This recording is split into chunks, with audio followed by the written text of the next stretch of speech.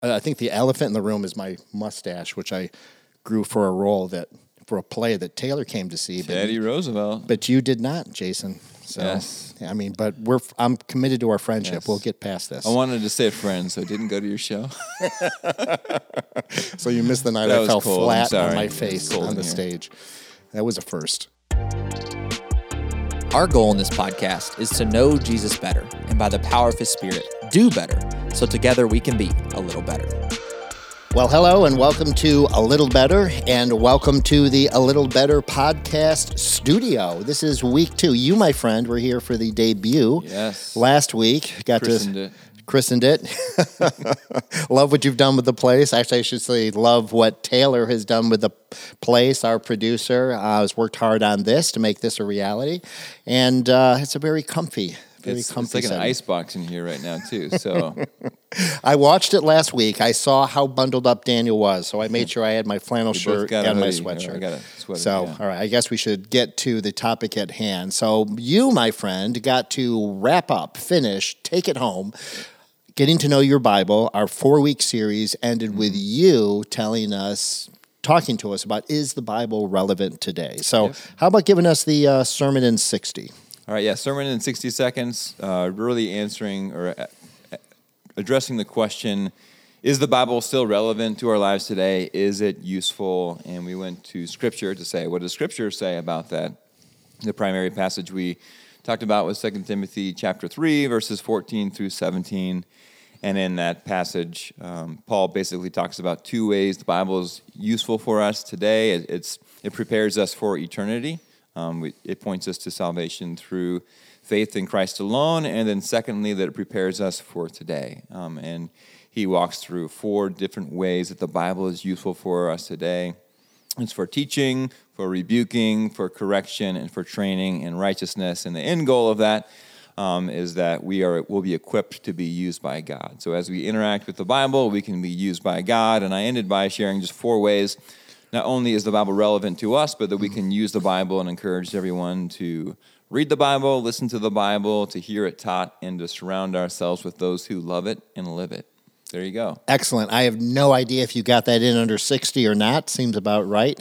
But, great message there. So, you covered a lot. I mean, this series covers a lot. Was there anything that you had to cut that you had a hard time cutting? Yeah, I mean, one of the blessings is I finished my message. We always preach early and asked for feedback on what I could cut. And you guys said, there's nothing you should cut.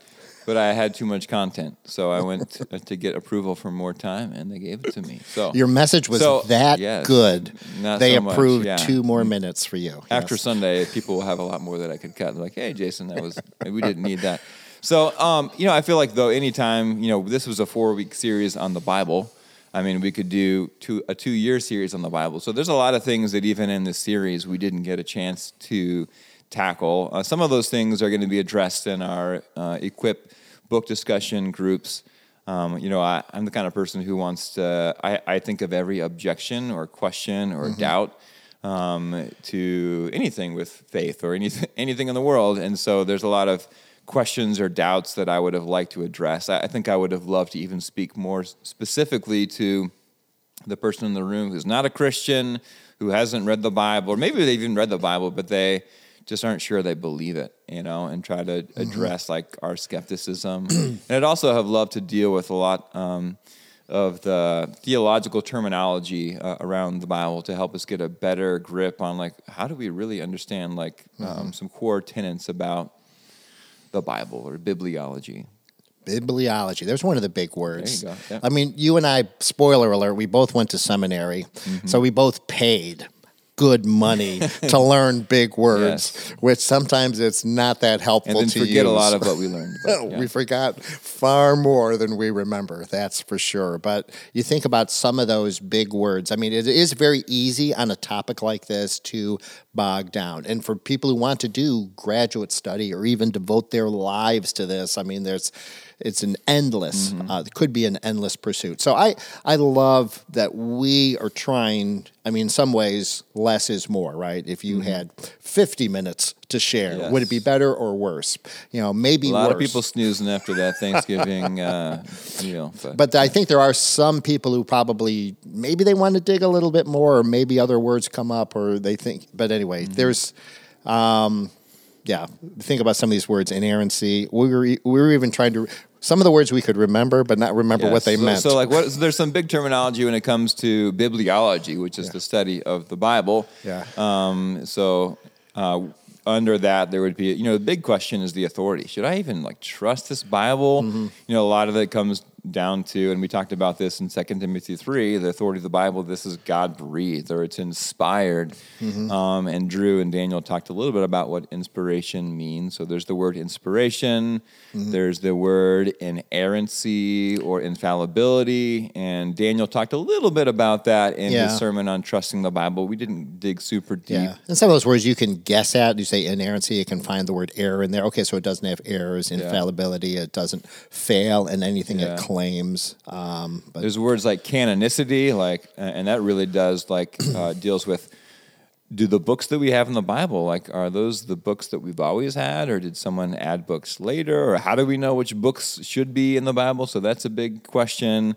Right. There's a word perspicuity, that's used. You might be thinking what in the world does that mean? And that really deals with the question of the clarity of the Bible. Can we, as Americans or people 2,000 years after this was written, can we understand what God wrote to us? And that was a really big debate back in the time of the Reformation, because some of the church was saying, no, people will be confused and they're going to misinterpret the Bible, so you should only listen to the teaching of the church. You can't read it on your own. And then Luther said, no, the Bible can be understood by even the average person. And so it's clear. Perspicuity means clarity. So there is an ability that all of us, maybe we're not going to understand it perfect, but we can have some understanding of the Bible. So those are a few terms, and there's more than that I would have loved for us to dive into even more in this series. Yeah, I think probably the big questions that have shaped this series, I see again, is it true? Is it useful? I would think it's so is it true? Can we even trust it? So we do have the winter book discussions coming up. So you have some time to get a hold of one of two books or both books. Should I trust the Bible? You referenced in your message how to eat the Bible. What's the author's name on that? Nate. I'm not sure if I'm saying his last name right. Pickowitz? Yeah. We're going to have to, we'll put that in the additional resources so you get to the right place. But I think those are kind of the two big questions, right? Is it even true? And it might be true, but irrelevant. I have a friend who's an atheist, and I just said, and she's like, what difference does it make? For her. And it just blew me away that anyone would think, because to me, whether or not there is a God is a huge difference. I mean, it's whether or not there's purpose in life, whether or not there's a plan, and does it include me, and is it for good? So both those questions, is it true? Is it useful? Yeah. So should I trust the Bible? You can go deeper with that. That would be a great way to go, and how to eat your Bible. Yeah. But those, anyway, I just feel like we're always doing this dance of getting the essential, helpful stuff out without bogging down. But for people who want to go further, another piece of, I think, gold is you, of course, as pastor of spiritual formation, you've been doing the Equip emails for a long time. And I appreciate all the research.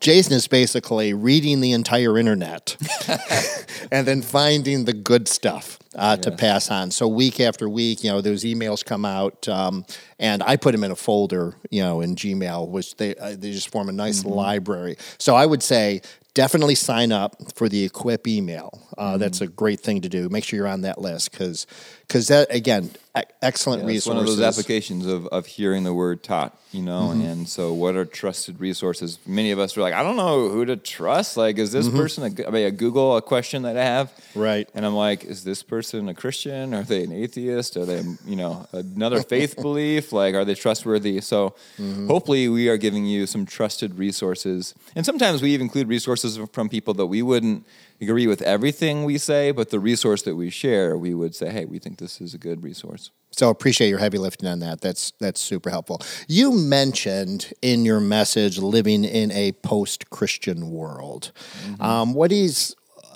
Can we talk about what that even means and what difference that makes and how do we live and what role does the Bible play? I mean, in a post-Christian world. Do you have a definition? So I am not a sociologist, and I'm not an expert in this area. But really, the idea would be that for much of Christianity or much of the history of America, or many Western countries, they have been influenced significantly by Christianity and by the teachings of the Bible. So even if people, the original founders of the country, didn't believe it themselves, they still shaped a lot of their morality, the way we, try to have a just society, based on the Scripture. And at one point in our country, right now, the average American has 4 Bibles, so there's plenty of people who have a Christian root. Maybe their grandparents went to church, or they went to church. So there's a Christian rootedness, but when you look at the actual lives of people in our society, even though they have that history in their family, it's not an active part of their life. So they've been influenced by a society that's been shaped by the Bible, but they don't believe the Bible, they don't read the Bible, they don't accept Christianity, and so now we are absent of any foundational truth. It's kind of like look within and find out what you believe, and so there is no moral compass that we can all come back to. It's certainly not a cultural consensus. I feel like if you, like here in the Northeast part of the country, Rochester, if you polled a lot of people, you'd find just a lot of Catholics. It's just like that's what they grew up with. That was their identity. My mom grew up in Alabama, and you look down there, and I saw maps that would show counties that had over 50% Southern Baptists. So it's like you have in some places this kind of cultural consensus, this cultural dominance. But now today, I mean, I didn't grow up knowing many Buddhists or Muslims or even atheists, right? I mean, but now we're just exposed to so many cultures, right? We're a global village. We can see everything. And then it gets a lot of us rightfully questioning, hey, do I just believe this because I grew up with it? This is just I'm a fish. This is the water I swam in. And why would I think my answer is any better than someone else's answer? So all these things contribute to a very cosmopolitan, almost buffet of worldviews that all swirl around us. Do we think that's a good thing or a bad thing? Well, I think anytime, especially if you are a Christian, I feel like I would even say with my kids right now, I want my kids to have an incredible foundation and trust in the Scripture and the God of the Bible, and I'm thankful for our church and our kids' ministry laying that foundation for them, but I want them to be confronted by different beliefs and different worlds, to really have to think about their faith and not just believe this because your dad's a pastor or you go to a church, but because they've engaged and explored the world that God created and found that Christianity is true. So I think it's good to be exposed to a lot of alternate views. In fact, one of the best ways to grow as a follower of Jesus is to make as many friends as possible with people who believe differently than you, whether that's politically or religiously, and ask them about their world, and then go back and ask those same questions, through the Bible. A lot of us, we hear questions about God or Christianity, and we're like, oh, that's a good question.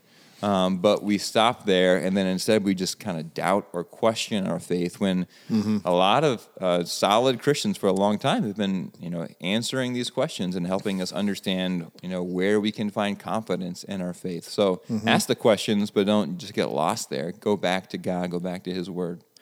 Yeah, personally, I'm excited, about the prospect of being in a post-Christian world. I just think it makes ministry a lot clearer. Would you rather live historically in America, maybe 40%, of the population, church, Christian church attendance? You go to Europe and it's less than 4%. But those 4%, they know what they believe. They're passionate about it. They're on mission. They're doing the rest. So you mentioned doing the hard work of thinking this through for yourself, making your faith your own, a faith that survives, criticisms and contradictions, and you work all those things through. I also think about it living in a world where it costs you something, right? It used to be it was culturally advantageous, to be Christian, right? I mean, every politician would tout their church attendance, right? But now we live in an age where it may cost you to take a Christian stance, to to defend, Christian values and Christian worldviews. So what it costs us, I think that's exciting too, in terms of the church. I don't think it's great when we're in control of culture. I mean, that same passage that I taught on Sunday, 2 Timothy 3, I think verse 12 talks about all those who want to live a godly life are going to face persecution. And the persecution that we face in America is still pretty limited. But, you could potentially lose a job or lose a friend. There's plenty of places in the world where it's more than losing a job or losing a friend. It's losing your life, or it's having your family taken away from you, or it's getting locked up in prison. So we still live in a very Christianized nation, even though a lot of the people don't follow or believe the teachings of the Bible today. And you think about just how much more powerful, appealing, enticing the message of Christ is. You say, oh yeah, they're just Christian because it's, because they want to pray for a God who gives them things or prospers them or whatever. But to say, why are they a Christian when it costs them so much, when the world, is against them? And even just to be embarrassed, about certain, like to take say like a pro-life stance, right? Or to say, hey, let's reserve sexual activity for marriage, right? But those are things, those are positions you can be embarrassed about or can cost you and just don't work. So anyway, I'm excited. I mean, that reminds me kind of I think it's John chapter 6, maybe I'm wrong, but at one point, Jesus' disciples are following him, and he gives a hard teaching, and all these people walk away, and Jesus looks at his disciples, and he says, what about you? Are you going to walk away too? And Peter says, where would we go? You have the words of eternal life, and ultimately, that is if you know the God of the Scriptures, you think okay, the world around me might be missing Jesus, but where else would I go? I have such hope and confidence in who God is for me and what he's done for me. Yeah, that's a beautiful cycle back. I love that, because of the increased chaos and confusion in the world, all the more, do we need, the words. So what might you say to someone who's, it's interesting because you talk to so many different people in the room, different stages of life, but what about someone who's just, dare I say it, tired of the Bible? They might have even read it several times and just say, been there, done that. It just doesn't do it for me anymore. What might you say about that? Yeah, I mean, I've been a Christian pretty much since the womb. Whole life. Is that what we established? Week I said I was a pastor since I was born, which is not true. But I've been influenced by the Bible for my whole life. Jason has been a pastor. Have you been a pastor? I've been on staff for 13 years. No, my question is, you haven't been a pastor longer than you've not been a pastor, have you? No. You're going to cross that. I'm 40. You're 40. Okay, so it's but you'll get there. A long ways to go. I know, not a long ways, right? Well, anyway, you've been in ministry. Maybe that's the question. But you've been a pastor for a good chunk of your life. Grew up in a pastor's home. I've been a pastor less than a year. So listen to what he says. Okay. I mean, to answer your question though, I've been studying the Bible my whole life. I've gone to Bible college and seminary to do that. I still feel like I am very far from getting a grip on the whole teachings of the Bible. But that being said, sometimes I can find the Bible reading a chore. I can be like, okay, I know what this passage is already going to say. And so, or I hear a sermon, I'm like, okay, I've already heard this before. So it can be familiar to me. And I think one of the realities is that our hearts are sinful and we're drawn away from God. And so we need to pray that God would give us a desire for his word. That's, part of what helps us to hunger for God is asking God to help us hunger for his word. But I mean, there's some things that can help. It could be helpful to read a different translation than you've read before. Or, it doesn't even mean you always have to read the Bible, but just engage with someone who can teach it in a way that you find compelling, and it can give you a new hunger and appreciation for God's Word. Yeah, I think there's a lot of power in those 4 things you gave, which was like to read it, listen to it. Hear it taught. I'm sorry? Hear it taught. Hear it taught, and then hang around people who live it and love it, right? Yep. So even just to think about those 4, you're probably doing more of one than the other, so just to kind of change that up. But yes, to listen to it. Change the translations, I love that. The thing I've been thinking about, I'm an amateur actor, as got kind of mentioned. I do enjoy doing plays and things. It's interesting how much I will memorize to be in a play, or to do a performance. And yet, why am I not memorizing scripture more? So what I would really, this is a silly thing. That's not silly. No, it's serious. I would love to memorize one of Paul's letters, beginning to end. I mean, I've done that much in a play. So memorize one of Paul's letters and then just, say it out loud from memory, as if I was really speaking, to fellow Christians. That whole process, I'm sure, would make it extremely fresh for me. But shy of that, I think for people, when the scripture, when the Psalm says, "Thy word have I hid in my heart that I might not sin against thee." What does it mean to hide in my heart? Does it mean to read a lot? Or are there other things to do, which is to slow down and maybe just meditate and even memorize and digest them? So anyway, I think there's lots of opportunities to change gears here. So, I read at one point the Bible's meant to be more than tasted. We need to chew on it and eventually swallow it. If we taste on it, it's not going to feed us. We have to actually eat it. So, Cool. So maybe we can wrap it up with some advice. I mean, again, I mentioned that we speak to people in the room. There's so many different audiences out there. I think about skeptical people, and we love having skeptical people come to Northridge. Just we love their honesty, their curiosity. It helps us be better, and we love that. Jesus loves skeptics. And then there's the people who are new to faith. They're excited, and maybe we're even getting them pumped up about how valuable the Bible is or how trustworthy it is, but they don't know where to go. And then finally, the people who've just been at it a long time. Yeah. I think maybe that third part we already answered, for those who maybe feel like, Ben, they're done that and discouraged. So let's back up and say they're new and excited, what should they do? Or even if they're skeptical, what should they do? Yeah, I think if you're a skeptic, I'm right there with you, and I've still got a million questions that I want to have answered. But I think we shouldn't only read things that we agree with or things that we believe. If that were true, then we wouldn't read very much, So you don't have to believe the Bible or believe that there is even a God to read, this book that has significantly influenced our world. Maybe it's the most influential book in the history of the world. So just pick it up, read it, grab one of the Gospels, and dive right in. And I think as you do that, you can ask God, say, if you're real, show yourself to me and see what God does. And you don't have to put your doubts or questions aside, but you can do that along with your questions. Yeah, and I think some newbie advice I got many years ago was, I believe it was we'll find it, a little tract from the Navigators called 7 Minutes with God that just influenced. Again, it's easy to get, I'm going to read the whole Bible, whatever, do something. But just to really, and Daniel in the first week, you can go back and see his one challenge. But that 7 Minutes with God was just encouraging, just give a little bit of time, but do it faithfully, in terms of reading the Bible. And like you said, the Gospels are, I think, the best place to start, just to be a fly on the wall, watching Jesus, living his life. But 7 minutes with God, just take maybe 7 minutes a day that you're going to give undistracted to reading, the Word. Any other thoughts as we wrap it up here?